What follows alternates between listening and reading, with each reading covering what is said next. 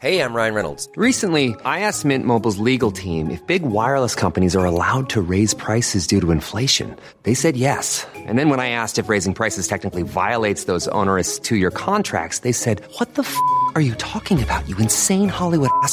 So to recap, we're cutting the price of Mint Unlimited from $30 a month to just $15 a month. Give it a try at mintmobile.com/switch. $45 up front for 3 months plus taxes and fees. Promo rate for new customers for limited time. Unlimited more than 40 gigabytes per month. Slows full terms at mintmobile.com. When you're ready to pop the question, the last thing you want to do is second-guess the ring. At BlueNile.com, you can design a one-of-a-kind ring with the ease and convenience of shopping online. Choose your diamond and setting. When you find the one, you'll get it delivered right to your door. Go to BlueNile.com and use promo code LISTEN to get $50 off your purchase of $500 or more. That's code LISTEN at BlueNile.com for $50 off your purchase. BlueNile.com, code LISTEN. Planning for your next trip? Elevate your travel style with Quince. Quince has all the jet-setting essentials you'll want for your next getaway, like European linen, premium luggage options, buttery soft Italian leather bags, and so much more. And is all priced at 50 to 80% less than similar brands. Plus, Quince only works with factories that use safe and ethical manufacturing practices. Pack your bags with high-quality essentials you'll be wearing for vacations to come with Quince. Go to quince.com/pack for free shipping and 365-day returns. It's the Clash of the Titans terrifying Halloween Countdown Special!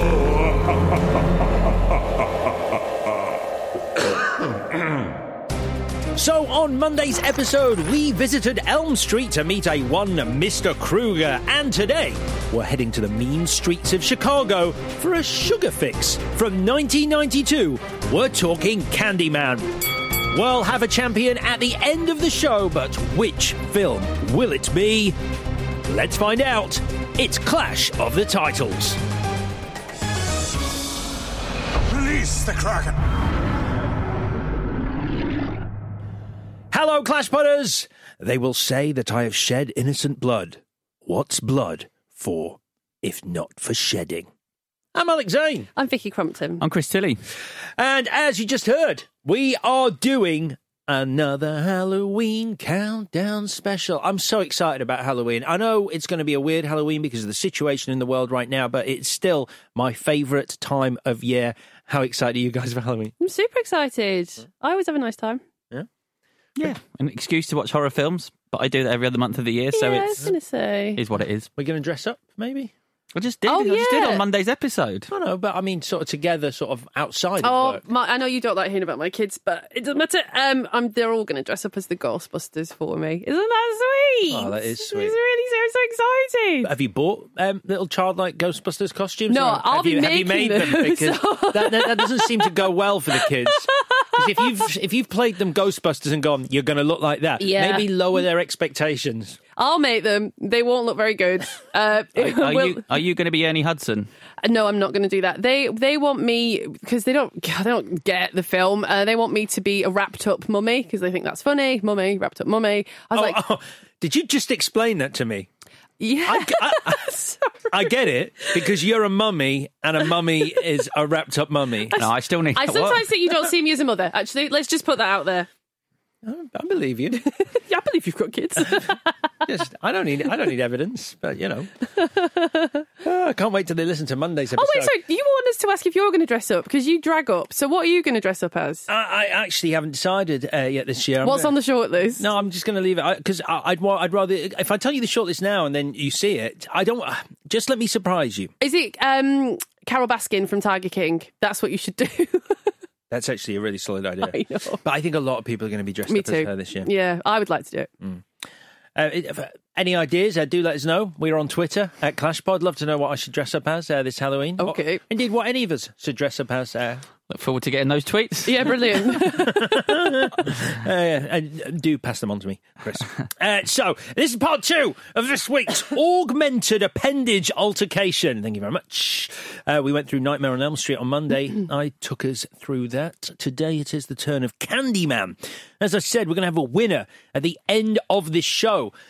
So, will it be Nightmare on Elm Street or Candyman that is victorious, is the new ClashPod champion? Let's begin at the beginning. Victoria, take us on a journey. They don't build them like that anymore, I hope, because in 1992's Candyman, whatever council estate you grew up in looks like an Ayurvedic spa-breaking paradise compared to Chicago housing estate Cabrini Green, where real murderers and or mythical murderers can climb into your flat through the medicine cabinet, as not a cop, Helen, finds out, doggedly investigating the murder of Cabrini Green resident Ruth Eugene. Summoning the legend of Candyman for a laugh, saying his name 5 times into the mirror, Candyman. Helen then uncovers a faux, but also real, Candyman terrorising the projects and saves the day for a while. Because the legend Candyman is not impressed that she's discredited his legend and blood must be shed. She obliges, murdering everyone she's in a room with for the next 15 minutes, or it might be the Candyman, not sure. Baby on a bonfire. Helen, what happened to your hair? The end. Wait, vengeful ghost Helen with cool wig. What's the matter, Trevor? Scared of something? The actual end. Very good. Yeah. Very good. Yeah. I feel like I just relived Candyman. That's Yeah. great. That's the job. An entire community starts attributing the daily horrors of their lives to a mythical figure. The legend first appeared in 1890. He was attacked, mutilated, and burned to death. Poor Candyman. Helen, a woman died in there. Leave it. Everyone knows he isn't real. That's modern oral folklore. Everyone. Except Helen Lyle. Burn it up. It ain't safe around here. I don't scare too easy. Wanna know about Ruthie Jean? They ain't never gonna catch him. Who? Candyman. Who is that? I came for you. Do I know you? Now she is about to discover. Helen? Get out! Get out! What's behind the mystery? I'm sick. What's behind the legend? Listen, he's under the bed! And most terrifying of all, come with me. What's behind the mirror? He's here.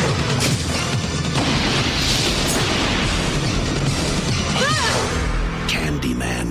You don't have to believe. Just beware. So this is the second time I've seen this film, but all I remembered, it's another one I watched when I think I was babysitting, and it was a bit of a dare because obviously they say the name 5 times, that went around the playground, it was fucking terrifying.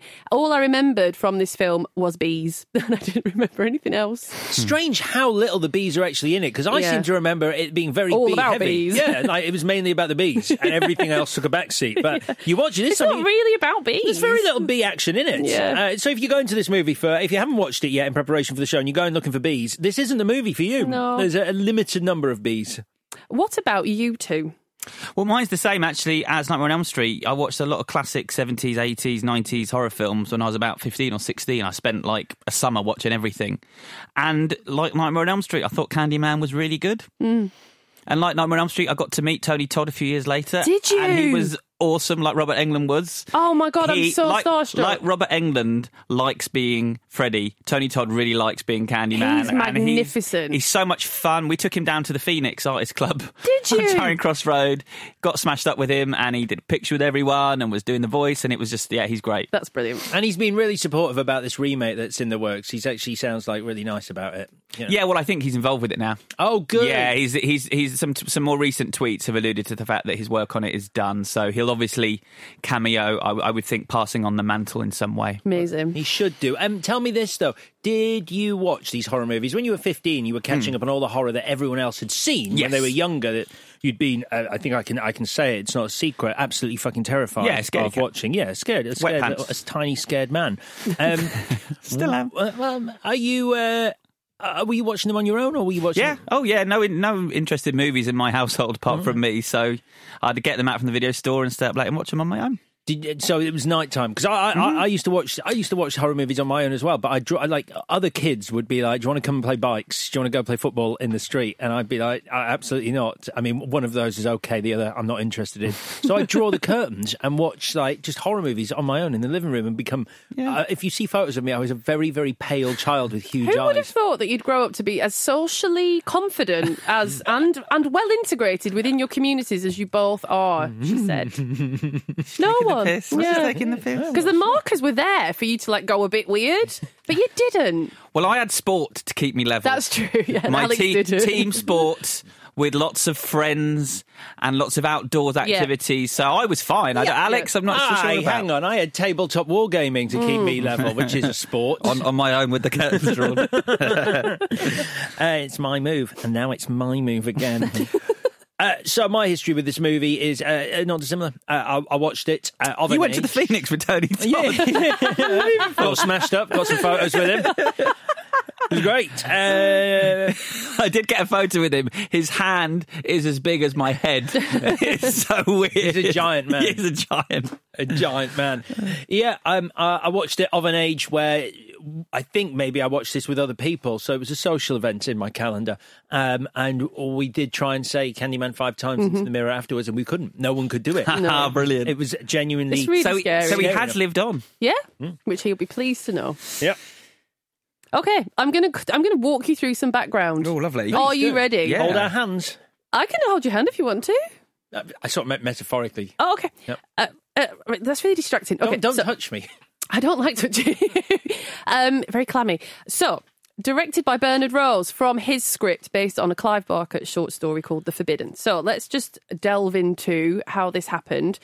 Now, Clive Barker knew Bernard Rose from his work on The Paper House. Have you seen The Paper House? Yes. So I knew you would have done. And when I read that, I was like, I haven't seen The Paper House. And then I Googled it and saw the cover and just had one of those weird, like, retrieved memories. And I have seen it and it scared the living shit out of me. And I don't know how old I was. Must have been really, really young. And I can't remember anything that happened. Just before lockdown, it screened at the BFI and Bernard Rose did a Q&A there. And I didn't go, but I had some friends who went and said it doesn't quite hold up. Okay. But it was a very effective horror film back in the day. Yeah. Terrifying. And it's a British horror film, which there wasn't a lot of. Yeah.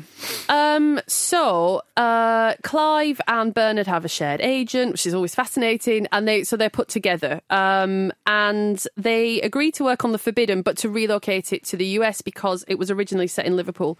And the decision was made to reset it because American money's going to pay for it. And also one of the reasons is, as we talked about previously on the podcast, Clive was so upset at the American English redub of Hellraiser. Which is so bad. He's like, I can't have this happen again. No. I'm fine for you to take it to Chicago. Yeah.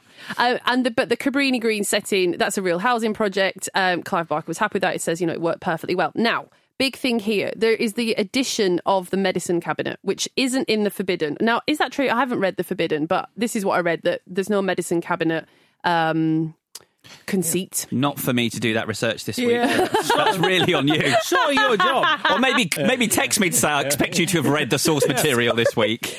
Also, I can't help but feel like I'm already feeling that this podcast, this episode is going to have a real fixation on the medicine cabinet, and I don't know that it's that big a part of it. Are you kidding me? I'll tell you what. Let me finish. Okay. Jesus. Okay. Maybe you asked us a question. Yeah. Maybe finish The Forbidden and then tell us. Now, listen, hold up, okay? In 1987, a woman called Ruthie Mae McCoy, okay? Now, bear that name in mind because it's important later. She's living in the projects in Chicago. She dials 911 and she says to the operator, they throwed the medicine cabinet down, but nobody came, right?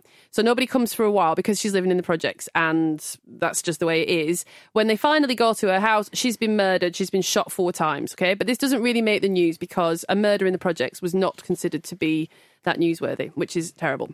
Later that year, a writer called Steve, it's Bagheera, I'm not sure, wrote an article called They Came In Through the Bathroom Mirror, and it talked more about Ruthie's life, what her home was like, what her life had been like up till that point. Now, he says several months after that story ran, he got a call from John Malkovich, who was so appalled by these nightmarish conditions that Steve had written about in the article that he wanted to bring that to the big screen and he wanted to direct or produce a film like that. And Steve Bagheera felt a little bit sort of Wary of it, a bit queasy about it, because what you'd have then is the lead character being a white reporter investigating this medicine cabinet killing, and it didn't feel right to him. He's uncomfortable about that. The idea of a movie about poor black people focusing on a middle-class white person, which is interesting because obviously the way it turned out. So, that all just sort of goes away. And then Steve Bergara said in this article, and lo and behold, it sort of turns up again in Candyman, and maybe these conversations made their way to the producers, which is his take on it. I don't think, it did make bigger news eventually because of the sort of gruesome fascination with this medicine cabinet thing, because it's real. Like, those housing projects, they were built like that, for real.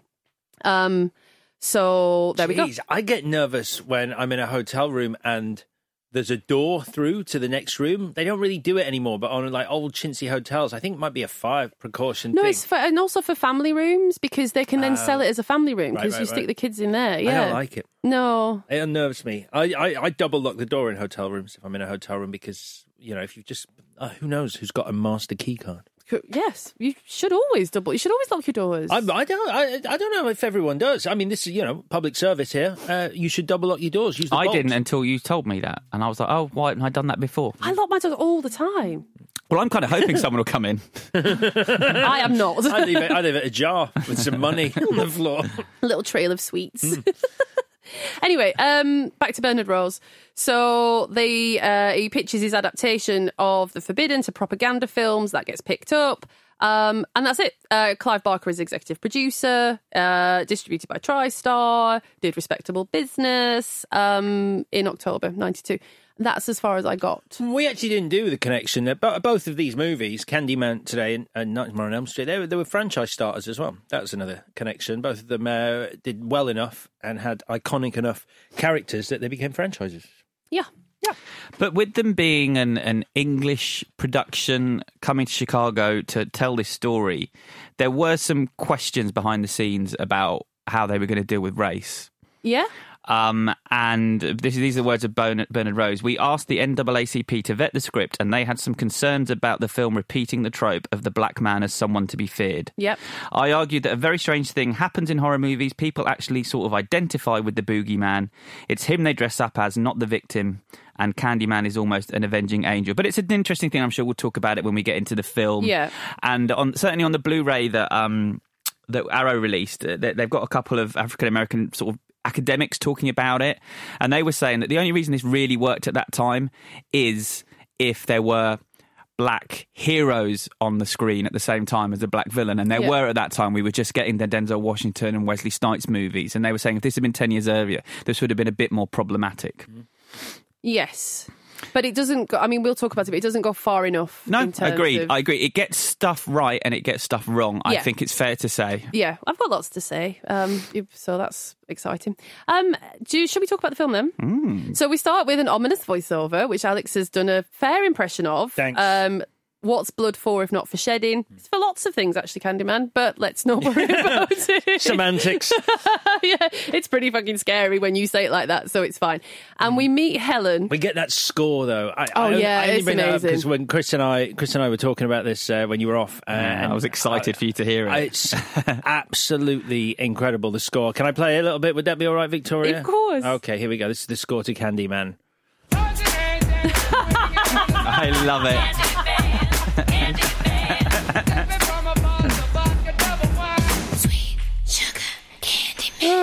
So good. I do like that song. It's really, it's one of Philip Glass's greatest compositions. It's a scene setter. You get the tone of the movie. It stays with you immediately. It does, yeah. No, shall I actually play the real score now? Because it's just marvellous.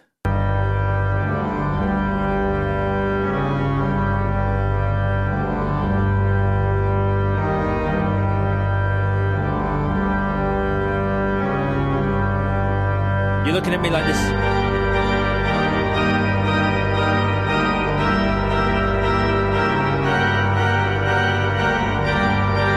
You didn't want that bit, did you? No, not that bit. Oh, I love that bit. That's the bit. I thought you were going to do the theme. The refrain. Oh, wow, okay. Yeah, I don't have that. I would suggest if you want to play the exact clip from the theme that you want, you bring your own I don't clip. think we've got copyright permission, so I don't think it would... Don't say that out loud. We all live in this grey area. Jesus, Chris. But the actual proper bit of music, I've got a playlist on my Spotify that's got like 300 pieces of classical music and film scores. And about the first year, whenever that came on, I'd always have to look up thinking, what film is that come from? And I'm always surprised it's Candyman, because I guess it's just so unlike your average horror score. Slasher, yeah. Yeah. Nightmare on Elm Street's a prime example. Everyone was doing the John Carpenter electro score in the 80s and 90s, and they just came in and just completely destroyed it. Just to avoid any kind of issues, could you just hum the bit that you want so I can go away and... I'm not a singer. No, I'm not a singer. No, you're not. Was that the A-Team? Let's move on. All right, so we've covered off. We've got Helen. She collects urban legends. Her husband has a little bit of a wandering eye, and she's learning about Candyman. And the legend is you can summon him if you say his name 5 times. So let's talk about Helen and where she lives, because that will help us get into some of the complications around race relations that underpin this film. So Helen herself lives in a project-style building, and she figures out that her medicine cabinet goes through to next door. Next door, handily, is empty. Now, the legend is that Candyman has been coming in through medicine cabinets in Cabrini Green and killing people. So she checks out that she's also got this sort of quirk in her building, but she is not at all bothered that next door can get into her house. Now, it's explained that the flat is empty next door, but it won't be empty for long. Is that a play on the fact that as a white person in an affluent neighbourhood, what has she got to worry about? She doesn't feel the danger. She's more concerned. She's messing around with her friend Bernadette. They summon the Candyman, but there's never a conversation where it's like, fucking hell, anyone can come through to your house, like they are doing over on quote marks the wrong side of the tracks, as she points out. He doesn't really show up, though, does he? No, he doesn't. He's supposed for to a show long up. Time. He's supposed to show up exactly when you go Candyman 5 times into the mirror, as is proved in the Sam Raimi, the Ted Raimi opening, where she goes, Candyman, and he's like, hello, I'm going to split you from the groin to the gullet. And he does. And then Helen does it. And it's like, it's a good 40 minutes in movie time, days within the film before he goes, sorry, you said it 5 times. I caught the first 4, but I'm here now. Sorry, I'm late. So Helen finds out about the murder of a woman called Ruthie Jean. So, like I said, the real woman, Ruthie Mae McCoy. Interesting. So she's been murdered, so she's told, by Candyman in Cabrini Green. So Helen and Bernadette dare themselves, kind of, to go into the projects as 2 sort of like quite well-heeled women, constantly repeating that they're not cops, they look like cops, but they're not cops. And it's the first point... It's weird, though, that bit, because... She goes, why have you got us dressed up like cops? Yeah. And then she sort of starts going, we're not cops. But at the same time, she's dressed like they're cops, because when she walks in, she goes, they think we're cops and they're not going to hassle us. So she does want to actually look like cops. Yeah. Right. Because she needs to buy herself a bit of time. It's an uncomfortable watch because they are saying that it's difficult. They're the people that are respectful of the situation that these people live in, whereas these other sort of professors, and particularly her husband, may not be. But the minute they get into the projects, they're like, oh my God, it's awful. And they're like, snap, and taking pictures. And it's like poverty tourism. And this is not the way you make a film, because this would take ages, but in the real world, the way you would do that is to connect with a local group, a local church group, find your access, do all that. But you don't just walk in and go, yeah, we're not police, and then sort of run up the stairs. Like it kind of shatters the idea that they're doing it right, kind of thing. In fairness, Bernadette is the voice of reason in this scene, because she's like, Helen, leave it. Leave it. I think she actually said, just leave it. Just leave it, man. And then there's a little bit of revenge, though, which I really like. There's a lovely moment where Helen pisses off through the medicine cabinet into the other room, and Bernadette's like, I need to sit down. Not sitting on that. Ooh, Helen's coat's on the floor. And she picks up her coat and hangs it over the bath, and like as a way of going, I didn't want to come, so I'm going to use your fucking coat before I sit on this bath. And it's an expensive coat, I can tell. And also, you know, you're saying she's the voice of reason here. She was the voice of reason behind the scenes as well. The actress Cassie Lemons, who plays the best friend here. She's the best friend in Silence of the Lambs, which was previously covered. I think she got sick and tired of playing the best friend, and she's a very fine director in her own right. But Bernard Rose said, I tried to listen to the black actors, and specifically her, and not fall into the Hollywood trap of imposing racial stereotypes, and to make people rounded characters, not ciphers or caricatures. As I say, some he got right, some he got wrong, I think, but she was apparently a real guiding light on the behind the scenes of this film. Yeah. I think, I mean, let's just deal with it now. Like, I think Bernard Rose is working within the constraints at the time, which is like people may have been saying, you know, you can't do certain things because this is just the system. But we still have a middle-class white woman telling this story. And Bernadette is the sidekick. And Candyman's story is much more interesting than Helen's. And you could say that at the end, she's the white saviour as well. Oh, for sure. Fuck it, we'll get to that. Jesus. So yeah, the setup and payoff is not maybe as it could be or is going to be in this new version that we're going to see coming out. I mean, for Cabrini Green itself, because of the horrible things that really happened in Chicago housing projects, which are so more intense, I think, than what happens in, you know, maybe not, I don't know, our worst council estates, whatever. It's just, I think Bernard Rose has done a good job of not being like, look at this shitty life, but also it's a very, very scary place, and it seems very scary. But it has, let's remember, this is a horror movie, and you want it to be scary. And the one thing from the start, like the cinematography, even that shot over the top of the city, and when you first visit Cabrini Green, like the cinematography, it's just a film that feels like so bleak. Yeah, like, it does. It's horribly ominous, like so much of it from just the way it's shot. Yeah. So like we said, Helen and Bernadette are in Ruthie's apartment. They go through the medicine. Well, Helen goes through the medicine cabinet. And there's some things here that when we sort of talking about the themes, I found it's quite patchy. I found it a bit annoying. So she's gone through to the apartment. She doesn't realise she's sort of in Candyman's lair, and there are sweets on the floor with razors in them, and it's like, oh, that's scary. But what is that meant to signify? Exactly, I don't know. Yeah. Like, I've just found that, like, okay. I assumed that it was someone leaving sweets to the suite, but it was a sort of a half-baked attempt to kill the Candyman. Like, you go, oh, my offering. You like sweets. Sweets for the sweet, and he'd eat one and go, oh, God. Yeah. But also, I feel like there's an element of judgment there where these people live like in they're living in squalor here. Yes. Which, again, I don't think is the message that you want to be getting across. It's these people want to get out of this place. Yeah, well, then no one wants to live here. No, but then you've got Anne-Marie next door. So Anne-Marie next door with her baby, she's done her apartment up. It looks nice. She's very much like the character that's going to say, I am keeping my head down and raising my child, and I'm going to get out of here. And she, for the story, she gives credence to the myth that there is a Candyman climbing through medicine cabinets and killing people, and she heard Ruthie Jean and all the rest of it. So the trouble is, we are now we've not seen Candyman properly. Like you've said, it's not till about 40 minutes, 45 minutes. And it's not till we get to the next scene, the biggest scene for me, which is the dinner with this like smug English prick. And Helen and Bernadette are in some sort of urban legend one-upmanship. And they're like, we're going to bury you, you smug English prick. And it's like, I don't really care about that. Like, why did he give the story to that character? That's what I'm saying. It's just so bad. Like, I'm going to tell you this. So two things. You've literally just been with a woman who could have told you this story, and it would have been so much more effective. And the trouble is, when you see Tony Todd later, you're like, he's amazing. Maybe he could tell the story. Yeah. Like, do you want to tell the story? Well, so two things. Just first of all, maybe it would have been better if they actually were cops and just very ambitious ones, because she's like, I'm going to get my PhD. And it's like, oh, okay. Is that such a big deal? But then another issue I have with it, apart from the fact that it's a big white English dickhead taking you through the legend of Candyman, all these disparate themes are sort of circling around and they never coalesce for me properly. And it's very distracting. Doesn't make it a bad film, but it's just... The English prick is like, okay, here we go. Candyman was the son of a wealthy shoemaker who went to the finest schools and all the rest of it. He was an artist. He was killed. He had his hand chopped off. Then he was covered in honey and stung by bees. Hungry bees. Yeah. But he was killed. He was killed for falling in love with a white woman. Falling in love with a white woman and getting her pregnant. Yeah, I don't know that if you're covered in honey, like. Bees will eat. Yeah, I keep saying that. They're not eating it. No, I don't know.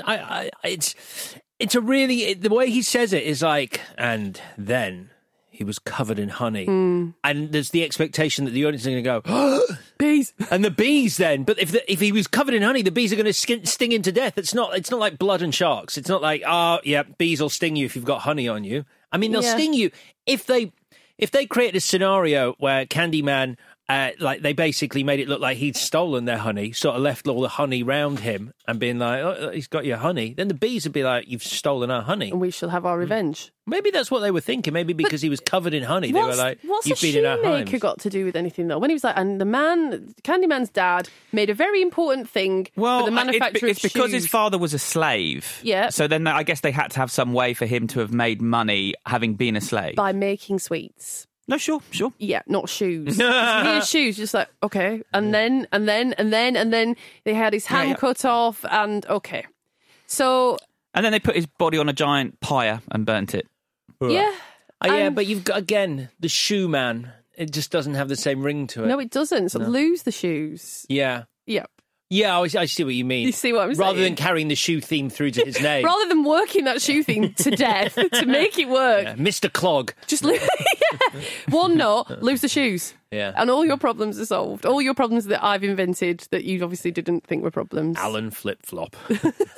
Something like that. It doesn't work. Anyway, it is a shame that Candyman's story is twice removed because this film tells a story through the lens of this white woman and her disintegrating mind. And her marriage is kind of tacked onto that, but it's not even her that tells the story or uncovers the story. It's this other dude that tells the story.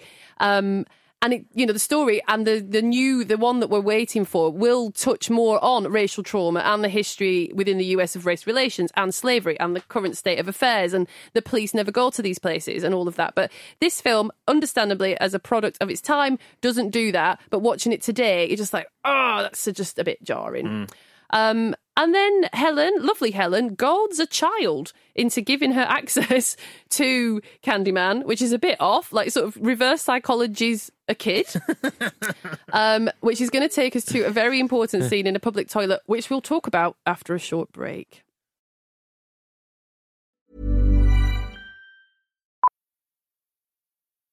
Millions of people have lost weight with personalized plans from Noom. Like Evan, who can't stand salads and still lost 50 pounds. Salads generally for most people are the easy button, right? For me, that wasn't an option. I never really was a salad guy. That's just not who I am. But Noom worked for me. Get your personalized plan today at Noom.com. Real Noom user compensated to provide their story. In 4 weeks, the typical Noom user can expect to lose 1 to 2 pounds per week. Individual results may vary. I'm Sandra, and I'm just the professional your small business was looking for. But you didn't hire me because you didn't use LinkedIn Jobs. LinkedIn has professionals you can't find anywhere else, including those who aren't actively looking for a new job, but might be open to the perfect role, like me.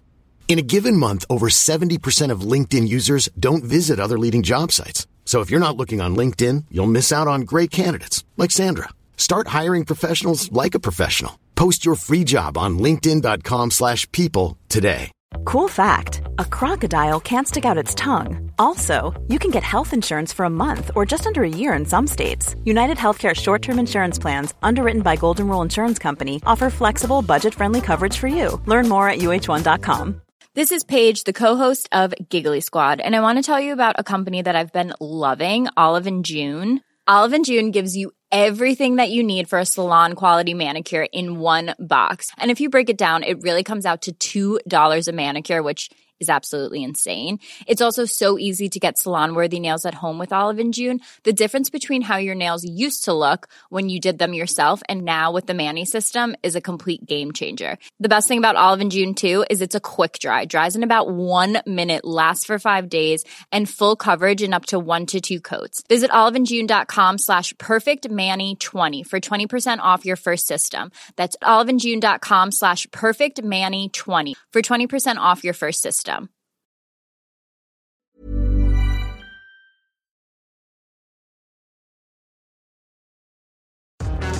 Join me, Melissa Reddy, and listen to my brand new podcast, Between the Lines. I'll be speaking to the biggest names in football about the captivating, behind-the-scenes stories fans want to hear. From major talking points to untold anecdotes, you'll hear from some of football's leading stars as well as those working in the shadows. In our first episode, I spoke to former Spurs manager Maurizio Pochettino about that Amazon documentary. We feel responsible because it was very difficult to say yes, to open the door to Amazon. Only we watch with Jesus. the 25 minutes first, because it was until we left the club.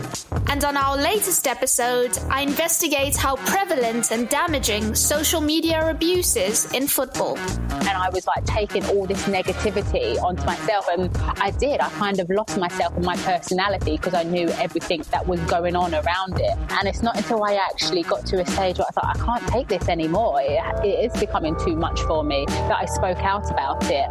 Craving football insight? Well, look no further. Listen to Between the Lines with me, Melissa Reddy, via Spotify, Apple Podcasts, or wherever else you get your podcasts.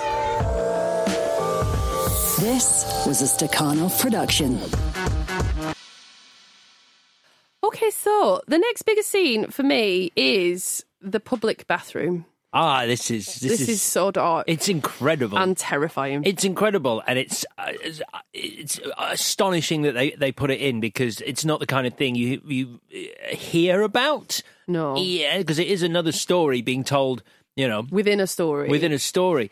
But it's so graphic and so upsetting, and it really works. Yep, and just the flashback is so traumatizing, but. When she goes into the bathroom and it doesn't work on a podcast, but she's like, oh, and they're like, oh, fuck. But she shouldn't be, because apparently the shit smeared on the walls was chocolate digestive biscuits, so that would have smelt delicious. That would have smelt delicious. But she is, after all, a talented actress, and so they go, Virginia. Stop licking the walls. It's meant to be poop.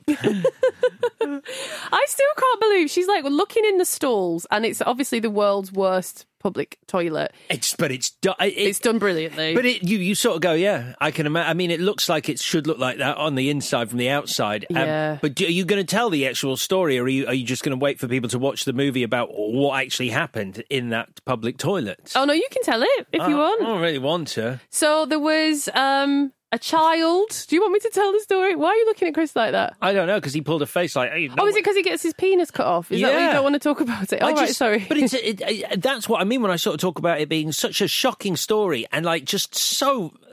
Like, I remember when I was watching this at the weekend, I just sort of went, this movie is doing an excellent job of painting such a horrific... It like takes you to a place, just this story, because a child goes in and the Candyman removes his genitals, and then they find a child, and they find them floating in the toilet bowl. It's really, really terrible. But it also, not to be too cynical, but it's also another reason why it caught on fire in the playground, because that's, to the kids of our age, we're like, oh my God, you'll never guess, kind of thing. Also, it wasn't the Candyman that did it, was it? Wasn't it that gangster? I think so. Yeah, I think the idea is they pin it on him. Yeah.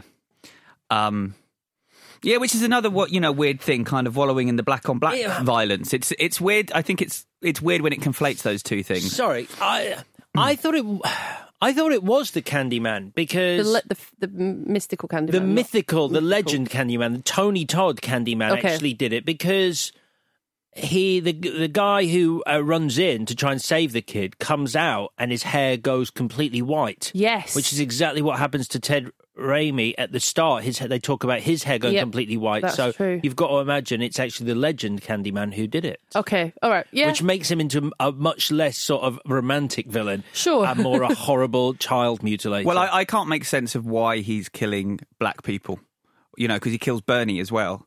And it's like, what makes sense for this character is he's killing white people because he got lynched. Yeah. And so, there's just lots of little contradictions. Or just but then we do kind of get that, because... am I allowed to talk about stuff that happens at the end, or am I going to get bollocked? You figure it's just out how the way to I do structure it yourself. Yeah, he's desensitised to it now, Chris. Okay, good. He's fine. I gave up. When Helen kind of turns into the new Candyman, and she's within her apartment complex, she's going to be killing white people. No? So he's like created... I agree with you, Chris, that he thrives. Like his power comes from his legacy, and his congregation, as he calls them, are the people living at Cabrini Green, and they are his congregation. That is that he gets his power from the fear that they have at that location, which is where I think he was murdered. It's where the bonfire was. Where the bonfire that burnt him was. So by default, that is where he has to maintain his legacy, and so by default, he's killing the people who live there. But is Ted Raimi there at the start of the film? Or is he somewhere up the road and he's gone down there to kill him? As I say, I feel like there's just little contradictions within the... There's a lot of threads, and let's just talk very quickly about Helen's in the worst toilet you've ever been in your whole life. And there's one toilet with a closed lid, and she fucking opens that lid. And that stays with me, because what exactly... She wasn't hoping to find bees, I'm sure of that, but what else exactly was she hoping to find? It just... Like, I was like, you're a very brave lady, but... Renton. She'll find Renton. Yeah. What's the worst toilet you've ever been in, guys? There's one... the old CBGB's bar in New York didn't have a door. I find toilets that don't have doors quite disconcerting. I didn't have a sit-down visit, so it was fine. I remember going to an ice hockey match in France when I was a kid. Okay. And someone had done a gigantic turd in a urinal, and I just have no idea how they managed to do all that. Wow. There was a kid really, just a really, really long, thin one. Oh, what, they're standing up? Pretty much, in a urinal. It was quite a sight. Oh, my God. There was a kid at my middle school who got into trouble and wasn't allowed to do PE. I guess he loved PE, but he was told to wait in the classroom in his uniform and not come and do PE. And in the time he was in the classroom, he went and did a big poo in the corner of the toilet floor. As a protest? As a protest, Good yeah. for him. Dirty protest. A dirty protest. Good for him. It smelled like chocolate digestives. Oh, gross. You are disgusting. Mine is there's a campsite in Dunkirk. Don't go there. It's so vile. Like, we had to go in like gasps. You'd go in, you'd be like, and then you'd be like, I can't. It's unbelievable. It was horrific. Were you camping there as well? Yeah, we were in the van, and so we had to use the facilities, and it was beyond horrendous. Yeah.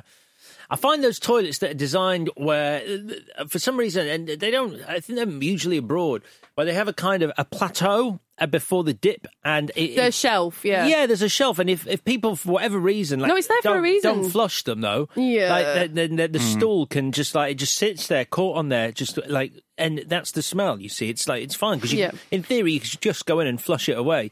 But in that time that it's taken the next person to visit, the smell has got a new life. It's dissipated around the room. What about Candyman? Anyway, so Helen, this is a very brutal scene, but Helen, she has fucked with the wrong people, and so she gets the shit kicked out of her. Yeah. Good makeup on that black eye. Yeah, awful. really, really, really good. But that leads to, we'll just say, the fake Candyman arrested, and he has the murder pinned on him. But then... everything looks like it's going great for Helen because she's had the shit kicked out of her. But her book's going to be published and it's all good. And then Bernadette's like, I'll see you later. And you think, uh-oh, never mind. And then Candyman appears in a car park. Yeah. And also, I mean, if you have just been hit with a giant hook and I know some time has passed because her face is looking better. But yeah, I wouldn't wander around a multi-storey car park on your own. No. I think I'd be a bit scared of being in that situation at all. Yeah. Yeah. And Candyman's here finally with his sort of just magnificence and his voice and everything. And it just makes you think, like, where have you been? Like, it's such a shame. Alex, are we going to get a Candyman impression from you? No, we're not. Although I do have a very good one, but no, I'm not going to do it. In one of the documentaries on the Blu-ray, that Virginia Madsen's talking about this famous story about Bernard Rose taking her to a hypnotist for these scenes, and she said when she got there, she told the hypnotist that this won't work on me. I'm not susceptible to that kind of thing. And then she said, suddenly I realised my arm was in the air and he'd hypnotised me already. Oh, I don't like that. And Bernard was with her and he was giving her like a secret word to put her in a trance. And it worked. They went on sets. The set would have to be quiet. It was only for the scenes where she was in the presence of Candyman, and he would say the word, and she would go into this trance. She said she wasn't really aware of her surroundings when this was happening, and you can see her eyes are dilating when he's talking to her, and you've got these close-ups on her. And she's not blinking either in those scenes. You know what this sounds like to me? Bollocks. Roofies. Well, she said one day she couldn't really remember anything that they'd shot that day. And she said to him, don't do it again. So that was it. They stopped. And she said, I wouldn't do it now. I was so inexperienced, but it was very effective. That's weird. I'm too much of a cynic about hypnotism. Me too. I don't believe it. I don't believe it. I think people are it's the desire to play along and the desire to not go, yeah, sorry, mate, your job is rubbish and it doesn't work. You go, oh, yeah. No, Alex, your arm is in the air right now. It's not, though. And it never will be. I will never put my arm up, Chris. Yeah, I'm not convinced. Not convinced. So, we're getting to the section of the film where things ramp up. Helen wakes up covered in blood in Anne-Marie's apartment. The baby's gone. And it's explained to us that Candyman is pissed off because she's wrecked his legend. This is such a turn in the movie. I hadn't remembered this at all. And I was so shocked. And I thought, well, this will last for 5 minutes or 10 minutes. But no, this is it now for the rest of the movie. Yeah. And that really surprised me because that is different to what you normally get from these movies. Yeah. The plight that she's in is so much more dramatic than simply a baddie's coming to get her. But it felt like a dream for ages. So that threw me. And I also thought the baby was dead because of the way that Anne-Marie's over the crib. And then the crib, it's really silly, but obviously I was fixating on these little points because it's a very brooding film. It's very atmospheric and the music helps with that. But the crib isn't the same crib that you saw before. So I was like, oh, it's a dream. And it's not. And so it took me ages to get over that. But I like that because you're supposed to think it's a dream. Yeah. And I liked how long it was going on for. And until you suddenly come to realise, oh no, this is the world now. This is her world now. And also they keep flashing back to that hysterical mother, which is so disturbing. Yeah. I was interested in trying to work out who pulled her coat over her, because she wakes up on the bathroom floor, but she's using a coat like a duvet. Yeah. So, I mean, did she put it over her? Did Candyman put it over her? I think he might have done. He's in love with her. He's in love with her, so he might have done that to sort of keep her warm. I just think it's quite strange that, this is hypnosis for you. It's quite strange. She's gone there, chopped a dog's head off, hidden a baby, and then decided to have a nap in the bathroom and gone, a bit uncomfortable, but nippy, and then pulled the No, I think Candyman's done all those things and just put her to sleep. Right. Yeah, because he's taken the baby. He's got the baby. Yeah, or she could have put it there, though, I guess. Yeah, no, he's taken the baby back to his lair. So is he just... He's doing all these things to manipulate her so that she will join him and die with him and be with him forever. So he is fully aware of the way things are being perceived. Like, for example, in the doctor's room... Yeah, that's why he undoes... So Bernadette gets killed. That's a shame. It could have been a bit more surprising. Helen ends up in psych and wants to prove that it's not her, it's Candyman. Where does she end up? Right, I thought you meant she ends up psych! No! Right. Shush. Okay. But yes, you're right. So she summons Candyman, who then kills what is a member of her defence team. So that's foolish, but nonetheless. And he undoes the straps, so everyone will be like, we don't know how you did it, Helen, but you undid these straps and you killed this man brutally. I love the way he leaves in that scene. Backwards, that's backwards awesome. through a window. It's a little bit Batman. It's shit, yeah, it is, but in a very cool way. He puts his hook to good use here, and it's interesting how they came by that hook. A lot of this was done in England. They found a blacksmith to forge it for £30, exactly what they wanted, so that's good value. And they went to pick it up sort of the day before shooting, and he asked them what it was for, and they told them it's for this Clive Barker horror film. And he said to them, I love the Lord Jesus, and you are Satan's spawn, you're not having this. And you wouldn't give it? No, so they had to quickly do one the night before. What do you mean? They just learned to be blacksmiths? Well, I mean, they're special effects guys, but it wasn't this fantastic. They said it wasn't as good as the one that this guy had made, but yeah, he just said, you're not having it. I quite like it because it's really functional. I couldn't remember what it looked like, and I was really worried it was going to be very Captain Hooky. And actually, it looks very... I think the idea initially was supposed to be his whole arm, but then they were like, this isn't practical for Toadie, and so, yeah, no, it's a good weapon. The Doctor murder is really good. I do enjoy the surprise when he just goes... But if you're a nurse who works in a psych ward and you're in the neighbouring room and someone who is clearly a patient, dressed as a patient, appears on a ledge at the window, covered in blood, you go, oh, hello, come in. Come on in. Yeah. Get in here. What's going on out there? You don't. You go, what the fuck are you doing? Security! I just couldn't believe how casual that nurse is like, all right. And you come. Agreed.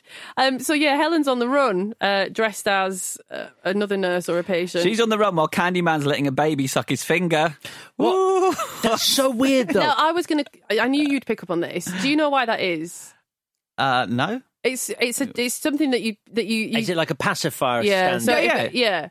Just the way you said it, you were like, that just seemed like maybe you thought there was something else. No, not something pervy. You know, it might be teething away, but there's something. No, it's not for teething. It's because it mimics a nipple or a bottle. Yeah, but it's a strange image for our villain in a horror film to be doing that. Yes. To pacify a baby. But it happens at exactly the right time, or it sort of does, because at this point, I was like, well, the baby has been gone for X amount of time. It's like, I think by this point, she has been in there in the ward. Helen's been in the ward for, what's it, a month? It's a month. Not to be too grim, but you can't not feed a baby for a month. And this is what I mean. So at some point in that period, Candyman has been bottle feeding a child. And they don't put it on screen for obvious reasons, but he has literally been bottle feeding I think a you'll find he's been, that bottle is filled with honey. That baby has had a diet of honey for a month. No, it's just, you can't give honey to under 1 year old. Did you know that? Candyman doesn't care. Candyman can. Sorry, that's a little parenting advice tip here. Do not give honey to a child under 1. I can't handle it. Right, so either way, whether it's honey or milk, there's definitely been a scene where he's been holding a baby with a bottle in his hand. That's not the funny image. The funny image is him using one of those fucking bottle warmers and getting the powder and being like, that shit stinks. Like, all of that. And him being like, do you microwave it? What do you do? And actually getting a bit nervous and like trying to pick it up with his hook and knocking it on the floor. It over, testing it on his wrist.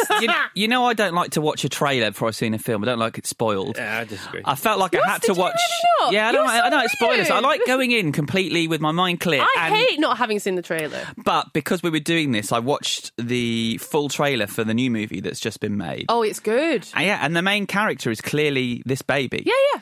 And so we could find out what went on during that month, because he was Candyman's baby. He's clearly becoming Candyman in this film. So, we'll learn about what happened in that month, I think. So I know you said at the very start of this episode, it sounds like Tony Todd's involved. Yes. If his involvement is in nursing flashbacks. It could be nursing flashbacks. Excited. Because his mum, the baby's mum is in this film as well, same actress, and she doesn't seem to have aged a day. She hasn't, no. It's incredible. It's amazing. Vanessa Williams. Yeah. Can we have a scene where Candyman is pushing a trolley around mother care? Nice. And also they're quite realistic with the baby, because it throws up on Vanessa Williams and she's like, oh, let me get that. And it's like, they do that all the time. And it's not like, oh my God, baby vomit. Yeah, of course. Candyman's had to change nappies as well. Mm-hmm. I mean, there's a whole other story. Lot of nappies. Over a month, that baby has been shitting and eating. It's like a horror 3 Men and a Baby. That's a great idea. But you could have Freddy, Candyman, Jason and Michael looking after a baby. Yeah. No one wants the job. Who's going to do the night feed? Someone step up. I'm tired. Got a movie here, I'm telling you. So, Freddie, chop up the food for the baby. And just anyone listening, please don't give food to a baby. Do you not give You food have to give food to a baby. No, not food, not chopped up food. Milk food only. If anyone's listening and going, have you heard? We need to stop feeding the baby. Feeding the baby. Yeah. Vicky You said, do not feed. And Vicky's just said she's a great mum. I didn't say. You just feed them cake. Yeah, just give them rock hard cake. That's the only food you can give them. But because I normally just go along with the logic of a movie. And I'm just like, whatever, this is cool, this is the next scene. Even I was like, definitely there has been nursing having to happen with that baby. And I think if I'm thinking that, then like a lot of people are going, wow, that's a sort of weird thing to just leave out. It's such an... not lazy, but just an error, because the reason they say to Helen's character, the character of Helen, oh, you've been gone for a month, is so she can be like, oh, shit, and then sort of discover her husband now having shacked up with the girl she suspected him of having an affair with at the start. And it's to show the passage of time and that, he's moved on very quickly. But very quickly. But we call it what it is. Trevor's a dick. Trevor is a dick. But no one's thought, but what about the baby in a month? Like, unless they are hanging on to like, oh, we'll do a film in the future where Candyman is burping a baby. But also, I'm really weird that this is this is just again, this is me suspending disbelief. I think with both the films we've done this week, you have to do that, and it's just he's had a baby for a month. No. I don't think that baby's been particularly well looked after, but equally, I think you're overthinking it to think he's doing all these things like, heating up milk. But he has to have fed the baby. Like, there is a logic that exists in a movie, whether it's like a horror movie or not. They make a point of saying he's a magical the time. being. There'll be magical bees feeding the baby or something. Stop saying it. Oh, I'm sorry. So hang on a second here. So you're unhappy with the idea that Candyman has nursed baby, but you're happy with the introduction of magic bees. You want magic bees in the movie. There are magic bees in this film. But they're not called magic bees. They're just bees. They're not magic. They're not normal bees. When he dies, bees come out. What difference does it make whether it's Candyman feeding the baby or your magic bees? The baby needs to be fed, not before it's 1 year old. I just don't think you should be too concerned with this. I am, but there's a really actual more valid question here, unsurprisingly, which is that she's like killed the dog and the baby's missing, and they're like, you're a suspect. We think you've murdered the baby. Yeah. But ideally, we'd like you to tell us we've knocked you out for a month. That's true. We've knocked you out for a month. So the window of opportunity to find this child alive, we decided to drug you. The month is the weird thing there, I think. Yeah. The fact that they felt the need to say the month so that you could have this thing with Trevor where it actually it doesn't feel like a month as a viewer. Even them saying it, I'm still thinking, well, that's just been a couple of days, really. Yeah. And so this, so she goes home and... Pink. And some young girl is trying to paint Helen's home pink. Not the best actress. Not the best painter. No one's ever painted like that before. It's weird. It appears like she's a mad person who just starts in different bits of the room and then gets bored and moves on to an entirely different part of the room. She's very young, and that's what young people are like, I suppose. Am I the only person that thought such a huge missed opportunity for Helen to go back to her home through the medicine cabinet and be like Jack Nicholson in The Shining and be like, Trevor! And then go through? Like, obviously. Why not? Like... I know it doesn't really make any sense. That would have been great. She tried her door and it was locked and she knew the apartment. Yeah, definitely. That would have been really good.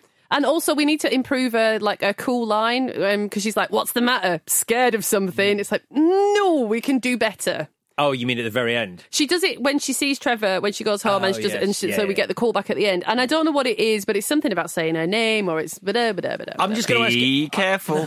Be careful. That's good. I like that. That'll do. Magic bee. Careful. Oh, I've got some stuff about magic bees in a minute. I just want to ask a question. Did anyone at this point... Because there's some... this is a choir... that often comes in at this point, and it is literally one note away from this. No, it's Mr. Bean. I swear. Watch this movie again, and like every time the choir comes in, you're like, oh, it's Mr. No, it's not. It's a terrifying movie about a man and his magic bees. But every time you think it's going to be Mr. Bean, and it's just an octave off. It's not Mr. Bean. It's Mr. B. Ugh. All right, so we've got Helen at the sort of climax.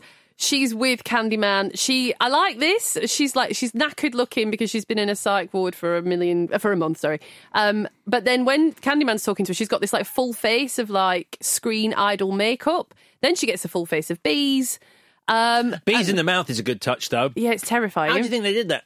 Masks. Put the little masks on the bees. So they could breathe in the mouth. I do have the answer. Little oxygen masks. I'm sure you do, but I'm interested in Vicky's theory. The bees have got a very, very robust union, and they are not crawling around in anyone's mouth without adequate PPE. So that's why the budget is just like crazy for bee masks. They did have a dressing room. Shut up. The bees had a dressing room. No, they didn't. They did. What, the outside? Into what did they change into? So let me tell you. To get their makeup Let done. me tell you the background. So Bernard Rose was watching a bloke called Norman Gary on Johnny Carson, who had an act where he would play the clarinet covered in bees, which sounds like a shit act. But he had synthesised queen bee pheromone and would cover himself in it so they wouldn't sting. So that's how they did the bees. He said. So they got that guy in, worked on the scenes for days. Gary was breeding immature bees in hives on the studio roof. They don't have any venom, so we used those. After every shot, he would vacuum them up in a little soft pouch and take them back to their dressing room. He would take Tony Todd to this trailer to get him acquainted with the bees, and he locked him in there and said, you've got to name some of them because then you'll be less threatened by them, which Tony Todd did. No need to lock him in, though. That's the part where I had the key in the lock that I'd be like, I'm voluntarily going in this trailer to name bees. Hang on a second.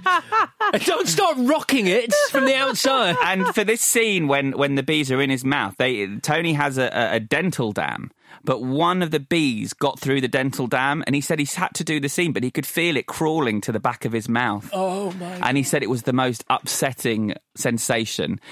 He had negotiated a bonus of $1,000 for every sting during that scene, and he got stung 23 times. Really? Yeah. Not a bad day. Oh, that's true. I mean, Worst way to make it a if living. someone said to me, 23 bee stings, 23,000, I'd be like, In. I'll do it. Magic. In. I just thought, because I'm stupid, when you said they had no venom, I was like, well, they can't sting then. But that's not true, is it? They just can't give you the lasting thing. Okay, that's awful. Well, actually, I know. I think it probably wouldn't hurt, because it's not the barb on a bee's behind. That's not the pain. It is just the venom that causes the pain. Is that true? Yeah, I'm pretty sure. Oh, I mean, okay. I didn't mean to put you on the spot. There's a lot of know. information here that could be questionable. I mean, when Chris said the guy was breeding bees on the roof, I was like, did they know about this? Like, or was it this part of the movie, or did they just go, don't go up to the roof while we're filming because there's nothing up there? Clarinet boys up there. I thought the music maybe would have pacified them. I thought the guy with the clarinet was like, he played the Pied Piper of bees. Thank you, exactly like that. I was taking the piss. Right, not like that then. Anyway, I think Helen decides she doesn't want to join Candyman in this sort of becoming a legend afterlife kind of situation. So she's going to save the baby. She crawls into a bonfire. She hooks a baby out of there. And this I did find uncomfortable again. She defeats Candyman, ostensibly, and she's got the baby. And it's a cool scene in that all her hair gets burned off and it's quite scary.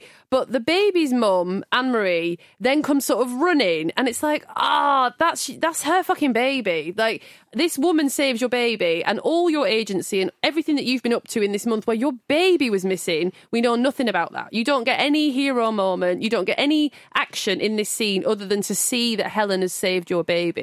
And I just didn't like that. No, what's quite good though is that there's no point, like, even though Helen has saved the baby, and in terms of the movie, it is kind of heroic because she's defeated Candyman. Yeah. At no point does Anne-Marie sort of come up, and there's no thank you to Helen. There's no even acknowledgement of Helen. She just takes her baby. Yeah. Because the last time she saw her, she was waving a meat cleaver. Yeah, and she chopped her dog's head off. Even though Helen has brought this baby back, Anne-Marie just grabs the baby, and then it's all about the baby again. You know, as it should be. As it should, and that's what I'm saying. As it should be. That's true. I think there might have been a conversation where she was sort of required to sort of acknowledge what Helen had done for her, and the fact they don't do that is great. They don't do that, but then they do have Anne-Marie leading this community of people to Helen's funeral. But again, it's not clear. It's not necessarily like as a thank you. I don't think that's seen. It's almost like they're putting the hook down there as well, and that's it dumb because we think you might have been evil. We don't. Yeah. I thought they were paying their respects to her. I'm not sure. No, you're right. No, maybe not. Maybe not. I'm not sure. Again, I'm sure we'll find out more in this new film. I feel like they're going to draw a lot from these final few scenes. Yeah. And that's as much as I've got on this film. Oh, come on. What about Trevor crying in the bathroom? Oh, no, shit, I forgot about that. That is the best bit. That is one of the best He's bits. really good in that scene. I mean, that guy, Xander Bates, he's always good at playing creeps, I think. Yeah, and he's particularly effective in that scene. I like because you do almost feel sorry for him. What? No, do you? Yeah, well, he doesn't. He's an arsehole who's had an affair behind his sick wife's back. But he doesn't deserve to die for that. And that's what's coming. But he's been at it. Yeah. It's established that he's been having the affair for the entirety of Oh, well, the then film. he does deserve it. No. Kill them all. Kill them all. Kill away. Whoa there. Yeah. I was... Because I'd forgotten that last scene, and I remembered it about 20 minutes before it happened, because I was going... Oh, this is going to piss me off if Trevor doesn't die. So Yeah. I was in a position where I was like, he better die. No, and it is very effective because he's crying in there. He's miserable, he's crying, and then he rests his head on the mirror, and you're like, oh. Finally. Except I guess I was still expecting Candyman to come through, so I was pleasantly surprised when Helen did. Oh, no, he says Helen, though. Yeah. Helen's I think before he said it, yeah. I guess the downside is that, you've gone from the ominous-sounding Candyman to, there's a killer. What's her name? Helen. It's like Helen is when Candyman meets Helen, he's like, Helen. It's just funny. If someone says, say Helen to the mirror 5 times, we're like, Helen. Not bothered. If it had been Candyman, though, they could have called it a pre-credit sting. Bees. That's not bad. It's just I'm a bit bead out. Yeah, by this point. What you did was you went too big too soon with magic bees. Magic bees. Where everything is a come down from magic bees nursing a baby. Apology. The thing is, as magic bees nursing a baby. I think as well, they're talking about killing of Trevor. Yes. I'll talk about it more in the change, but if there's a way of connecting Helen's, ostensibly her love story, the story of her love that sours with Trevor, and Candyman's story, it would be better. But it isn't there. Like, Helen's story is not on a parallel track with Candyman's in terms of the love they have for their partner or whatever. But we'll get to it. Trevor could have been one of the descendants of the people who murdered Candyman. Yes. Oh, something. Oh, Magic Bees gets a pass, but that idea is like, okay, really? I'm not going to live this down. Okay, no. So any more? I have a little bit more, which I don't normally bring this to the meeting, but I do have a little something. Not a meeting, but okay. So as we all know, we are waiting for what's been called a spiritual sequel, which is directed by Nia DaCosta. Or a spiritual bequel. A spiritual bequel directed by Bea DaCosta. Am I right? Sorry, Nia DaCosta, that's such a fucking cheap shot. Written by Jordan Peele and Wynne Rosenfeld. But that's been put off a few times because of the world. Anyway, what I wanted to talk about was, do you know about Bernard Rose's sequel? Yes. Chris is nodding his head. Do you know about it, Alex? I do, but I'd like to hear it from your mouth. Okay. You need to tell the whole story, though. I'll try. I've got the best, what I consider to be the best bits. It's amazing. He does call it, it's quite radical, is how it's he puts it. It's what he said, yeah, and it's fun. So I'm taking this from an interview I read with him, so I'm going to quote, so I hope I get it right. Excellent. But he was contracted to write a sequel, but he wanted to go on and do The Immortal Beloved instead. But anyway, he had to turn in a script because Candyman did better business than maybe Steve Golan thought it was going to do. So he was like, I need to see this script. So this is a quote from Bernard Rose. In my film, we've got Jack the Ripper-style murders in the 90s. There's a secret railway station under Buckingham Palace which led to a banquet hall where some members of the Saxe-Coburg family were feasting on naked women. I won't name them even because they're dangerous, those people. You know who I mean, the Saxe-Coburg Gothers. Google them. You'll find out they're still in power. And it's okay to say this. They are the royal family, or a branch of our royal family. Yeah. I don't think they eat people. And I think once you get into that leads you to a very, very dark place that I do not want to shed any light on because you just put it on the podcast. He said these are dangerous people. I don't want to say who they are, and you're saying who they are. No. I was going to leave that out. I don't want to project. Your one-upmanship has killed us all. Vicky Crompton said this. No. I'm distancing myself. I don't want to put onto Bernard Rose. What's that red dot on your forehead? Is that the QAnon? Are they fucking coming for me? Anyway, so he pitches this to Steve Golan, and Steve's like, where's Candyman? And Bernard says, well, I gave him a very logical answer. Didn't he die at the end of the first one? He fucking dies, man. And no one has ever acknowledged that except for me when I wrote the sequel. By this point, Steve was ready to throw the fucking table at me. Not entirely unjustifiably, I suppose. Because Steve Golan is like, I would like my sequel with Candyman in it. And all the reference to Candyman in this script is someone says this murderer is a Candyman-style murderer. It's not just someone. Who says it, Vicky? Who? I don't know. It's Purcell, the professor. Oh, yeah. He's back. We're not going to bring Candyman back, but we'll bring this British bloke. The real star of the movie. So, I mean, it's one of those things. It's like the scene in Trainspotting, like how to not get a job. Like, you've tried, but you're not going to get that job. I mean, I'd watch it, though. Oh, I would. It sounds great. It does. Do you know, but it feels like you could make that movie without having to call it Candyman 2 for sure. As well. Yeah, you could. Do you know that little Tudor hut in Soho Square? I do. Yeah, that's supposed to be a secret passage to Buckingham Palace that the Queen and was it Princess Anne used to escape for a night of fun and frolics in Soho. Oh, they made that film. They made that film about it that wasn't very good. Yeah. It's not a secret railway, but it is a secret passage. I'm calling that movie Candyman 2. Doesn't have Candyman in it. In fact, there's no murders. It's just about people walking down a passage. Candyman 2. But beyond that sequel, the two things that I found out that I liked doing my research was that the studio wanted Eddie Murphy or an Eddie Murphy type to play Candyman. What's that supposed to be? Which would have been a very different film. I guess he was trying to get into horror at that time. He did that Vampire in Brooklyn. Yeah, that's awful. And also, Tony Todd says on the commentary that a few years ago he was pitched Candyman v Leprechaun. And he turned it down. Good move. Good man. Well done. Yeah, that sounds terrible. That's like, we've got Freddy versus Jason. Mm-hmm. Candyman versus Leprechaun. Fuck off. Well, he said it was about a month after that film came out. So yeah. What do you think of the actual sequels? Have you seen them? I feel like I have. I feel like I saw the second one. That's what I think. And I think that's what I thought this was, because this wasn't the film I remembered. And wouldn't have watched Not it. one What about bit. you? No. But I will watch this new one. I love the actor that they've cast in the lead. Yeah. He's amazing. And yeah, that trailer really got me excited It just looks like a classy affair. Like, it looks good. And I like the way they combined the Philip Glass music with Beyonce singing Say My Name. Amazing. Yeah, it felt good. Lovely. So yeah, that's it. Well, shall we do the bits? I'd bloody love to do the bits, yep. Right then, you can go first. What was your best scene? My best scene is... I got two, very different tonally. One is the horrible story about the child having his genitals ripped off by the Candyman in the public toilets. I'm sorry. Yeah. I just think it's... You love it. For that reaction, though, which is my reaction when I saw it, which is just like, this is... It's that classic thing of not actually showing much of it. So you don't see the attack. You just see this kid, and then you hear the story about it, and the way it's done, it just makes you realise like that this isn't a silly slasher movie, that there is real sort of like dread to be had here and real horror. And I think it's great. And it's that, or it's Helen. Pff, whammy. What's up, bitch? What about you? I think when she wakes up covered in blood with the dead dog.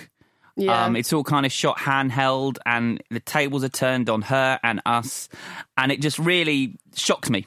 And I think it's very effective, and it sort of transforms the movie from that point on. So I love that turning point. Mine is also the toilet scene flashback because it's very upsetting. The mother's reaction and the man running towards the bathroom to rescue the child, and it just plays on a lot of. Because it's a kid who's like, even though you don't see it, it's the kid basically harassing his mum because he needs the toilet, and her sort of dismissing him. Just go over there. Yeah, that's so dark. Yeah. And it just the innocence of and also she was annoyed with him, and that's the last thing she said to him. Oh, and and also the innocence of go and use that public bathroom and stop annoying me. And I'm trying to do this. I've got all this going on, and I'm trying to do the shopping. And the look on her face when she realizes that it's gone wrong, and it's not her fault, but it won't feel like that. It's awful. Imagine if the last thing you fed your kid was that cake. I need to. I should ring home and find out because it's still on the kitchen shelf. So, most valuable, whatever, Chris. Tony Todd's voice. As an actor, he's not given a huge amount to do here, but he does so much, and he brings great dignity to that character. So, as an actor, I really think he elevates the material. And I think it's a shame. We were talking about, I didn't mention this earlier, but we were talking about, the pressures maybe on them to make a film that was palatable to white audiences. And I love the sort of the stuff when he's carrying her to the funeral, to the pyre, and there's the cameras going around them. And that was cut down because the studio basically said, there's too much romance between a white character and a black character, and audiences won't watch this. And I'm gutted they didn't get to tell that aspect of the story that they wanted to. They were worried as well it was too Beauty and the Beast. And as Bernard Rose says, that was quite a big hit.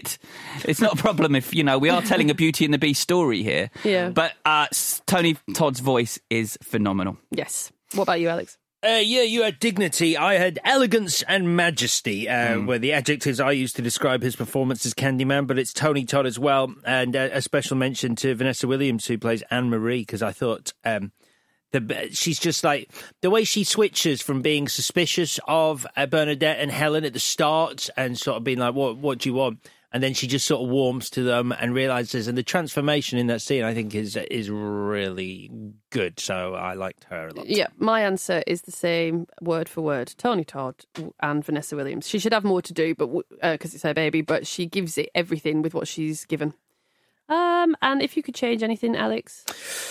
So, my change is the fact that I think there needs to be a bit more fucking clarity in the final act about what his plan is, what his relationship to Helen is, what he wants to do, who has to die. She has to die, but he has to die as well, or one of them has to die. I'm just a bit confused. He's sort of he kisses her with bee mouth, and then she wakes up on her own, and then he's put the baby in the bonfire, I guess, to lure her into the bonfire, but he's going to go in the bonfire anyway, because they both have to die. And then he can die in a bonfire, even though he's this magical killer. But fire still kills him, and then she escapes. So his plan has been foiled because he's dead, but she's not.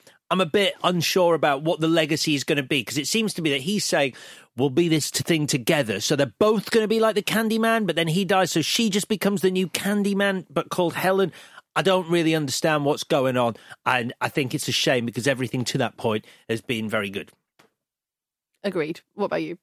I love Philip Glass, and I love his music here. It gives this film such a sweeping romance and intensity and beauty. But there's an instrument in the song that plays at the very start of the film that sounds just like my microwave going off. And it kept fooling me during this film because I watched it a couple of times and it's played twice. So can you just get rid of that instrument? I'm going to argue that this film has brought more joy to people than your microwave. So maybe change your microwave. Yeah, but I've looked into that. They're really expensive at the moment, and it's hard to find one that fits in the cubby hole I've got. So, can I ask what you use a microwave for? I can't believe you've still got a microwave. Do you not have a microwave? No, I haven't had one for easily 15 years. Speed is what I use it for. Speed. I heat soup in there. So. Cooking speed. I heat soup in there regularly. You haven't got a hob.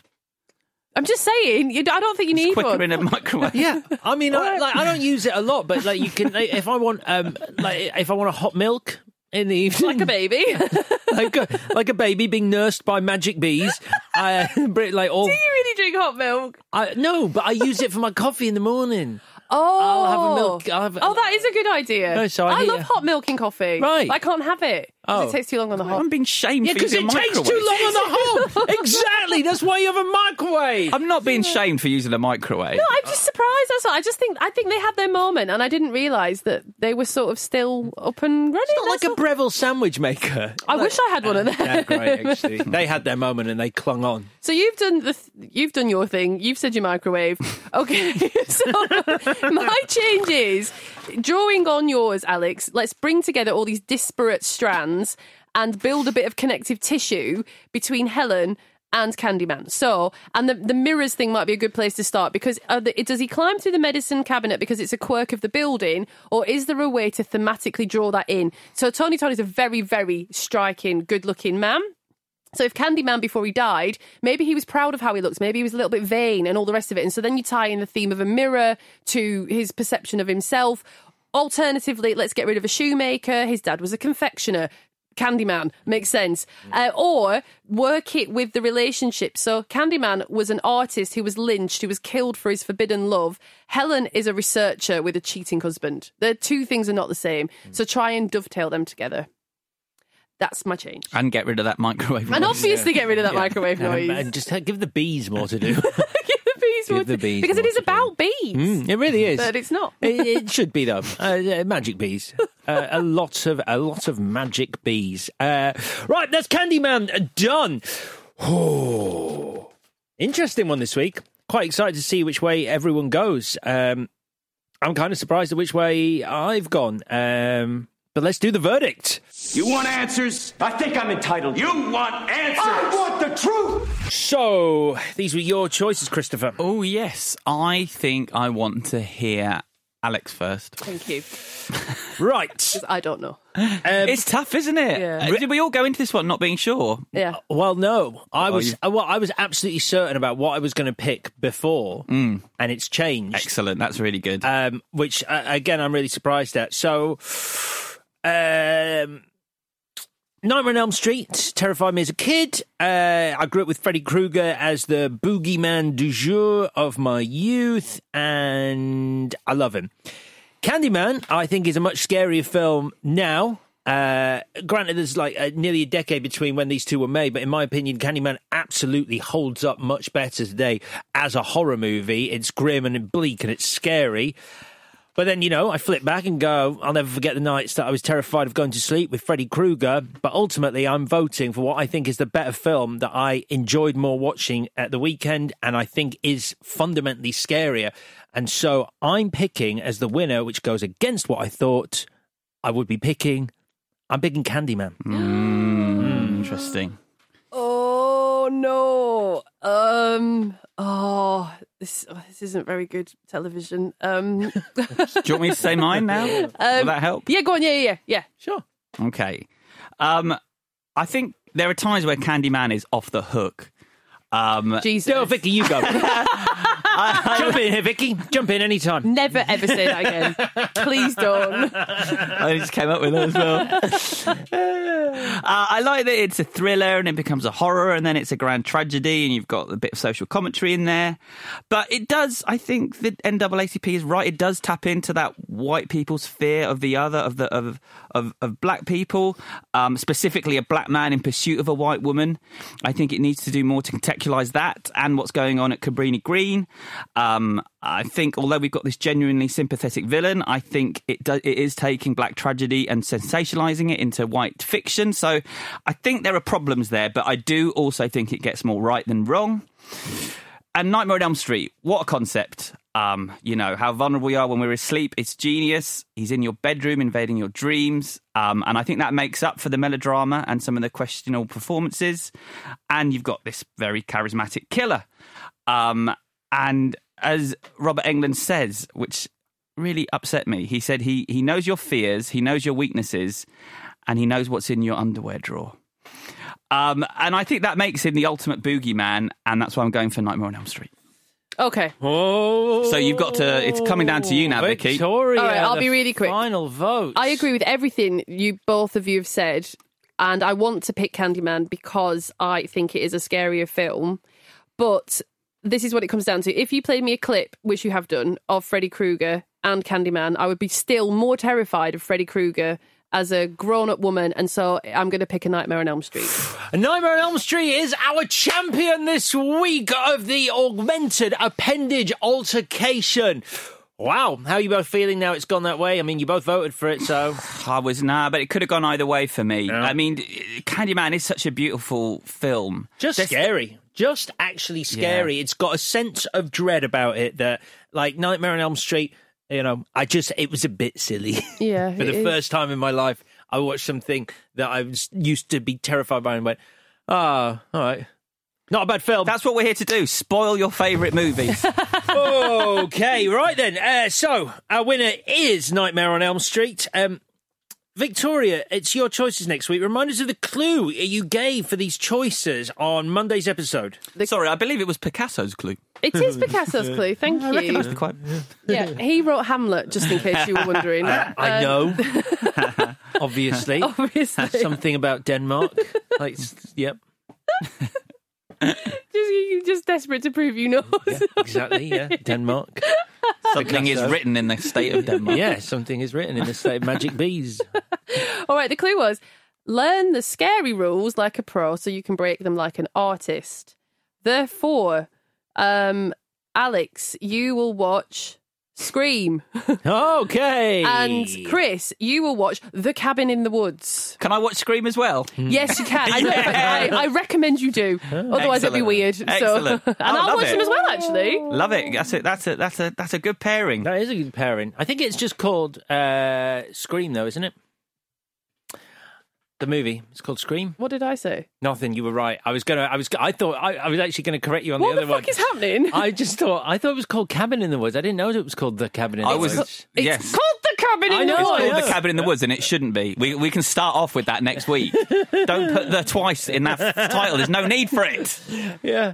And then I was literally halfway through going, it's actually called and I looked up and he went, The Cabin in the Woods. You came out of that really badly. I know I did. You sound ridiculous. I know I did. I've sounded more ridiculous and I'll sound even more ridiculous again. I can live with that. I'm not the one who fucking talked about magic bees for half an hour. So, we're doing Cabin in the Woods, The Cabin in the Woods, and Scream on next week's penultimate Halloween countdown special. We still would love you to vote for our final Halloween countdown special. No, that will have been and gone. Will it? Yep. Really? Yep, it's up for the week that the Wicker Mans are up. So the people listening to this will now know what the witch films are. We just don't know. Okay. We'll probably cut all this bit out from the minute I mentioned the Scream. Just go to @ClashPod and you can see what's won. It will be the pinned tweet. What I like is we start shaky and then We get steadily worse. Well, it's hot. We've been in here for 3 hours. Right then, thank you very much for listening. Congratulations to The Nightmare on Elm Street. Do check us out on Twitter @ClashPod and email us if you so wish. We are show@clashpod.com. Thank you for listening. Subscribe to us if you can and rate and review us where possible. Bye-bye.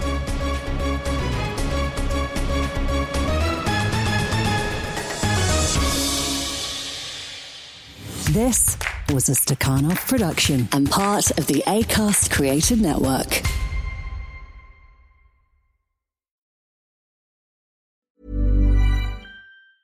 Mom deserves the best, and there's no better place to shop for Mother's Day than Whole Foods Market. They're your destination for unbeatable savings, from premium gifts to show-stopping flowers and irresistible desserts. Start by saving 33% with Prime on all body care and candles. Then get a 15-stem bunch of tulips for just $9.99 each with Prime. Round out Mom's menu with festive rosé, irresistible berry chantilly cake, and more special treats. Come celebrate Mother's Day at Whole Foods Market. Planning for your next trip? Elevate your travel style with Quince. Quince has all the jet-setting essentials you'll want for your next getaway, like European linen, premium luggage options, buttery soft Italian leather bags, and so much more. And it's all priced at 50 to 80% less than similar brands. Plus, Quince only works with factories that use safe and ethical manufacturing practices. Pack your bags with high-quality essentials you'll be wearing for vacations to come with Quince. Go to quince.com/trip for free shipping and 365-day returns.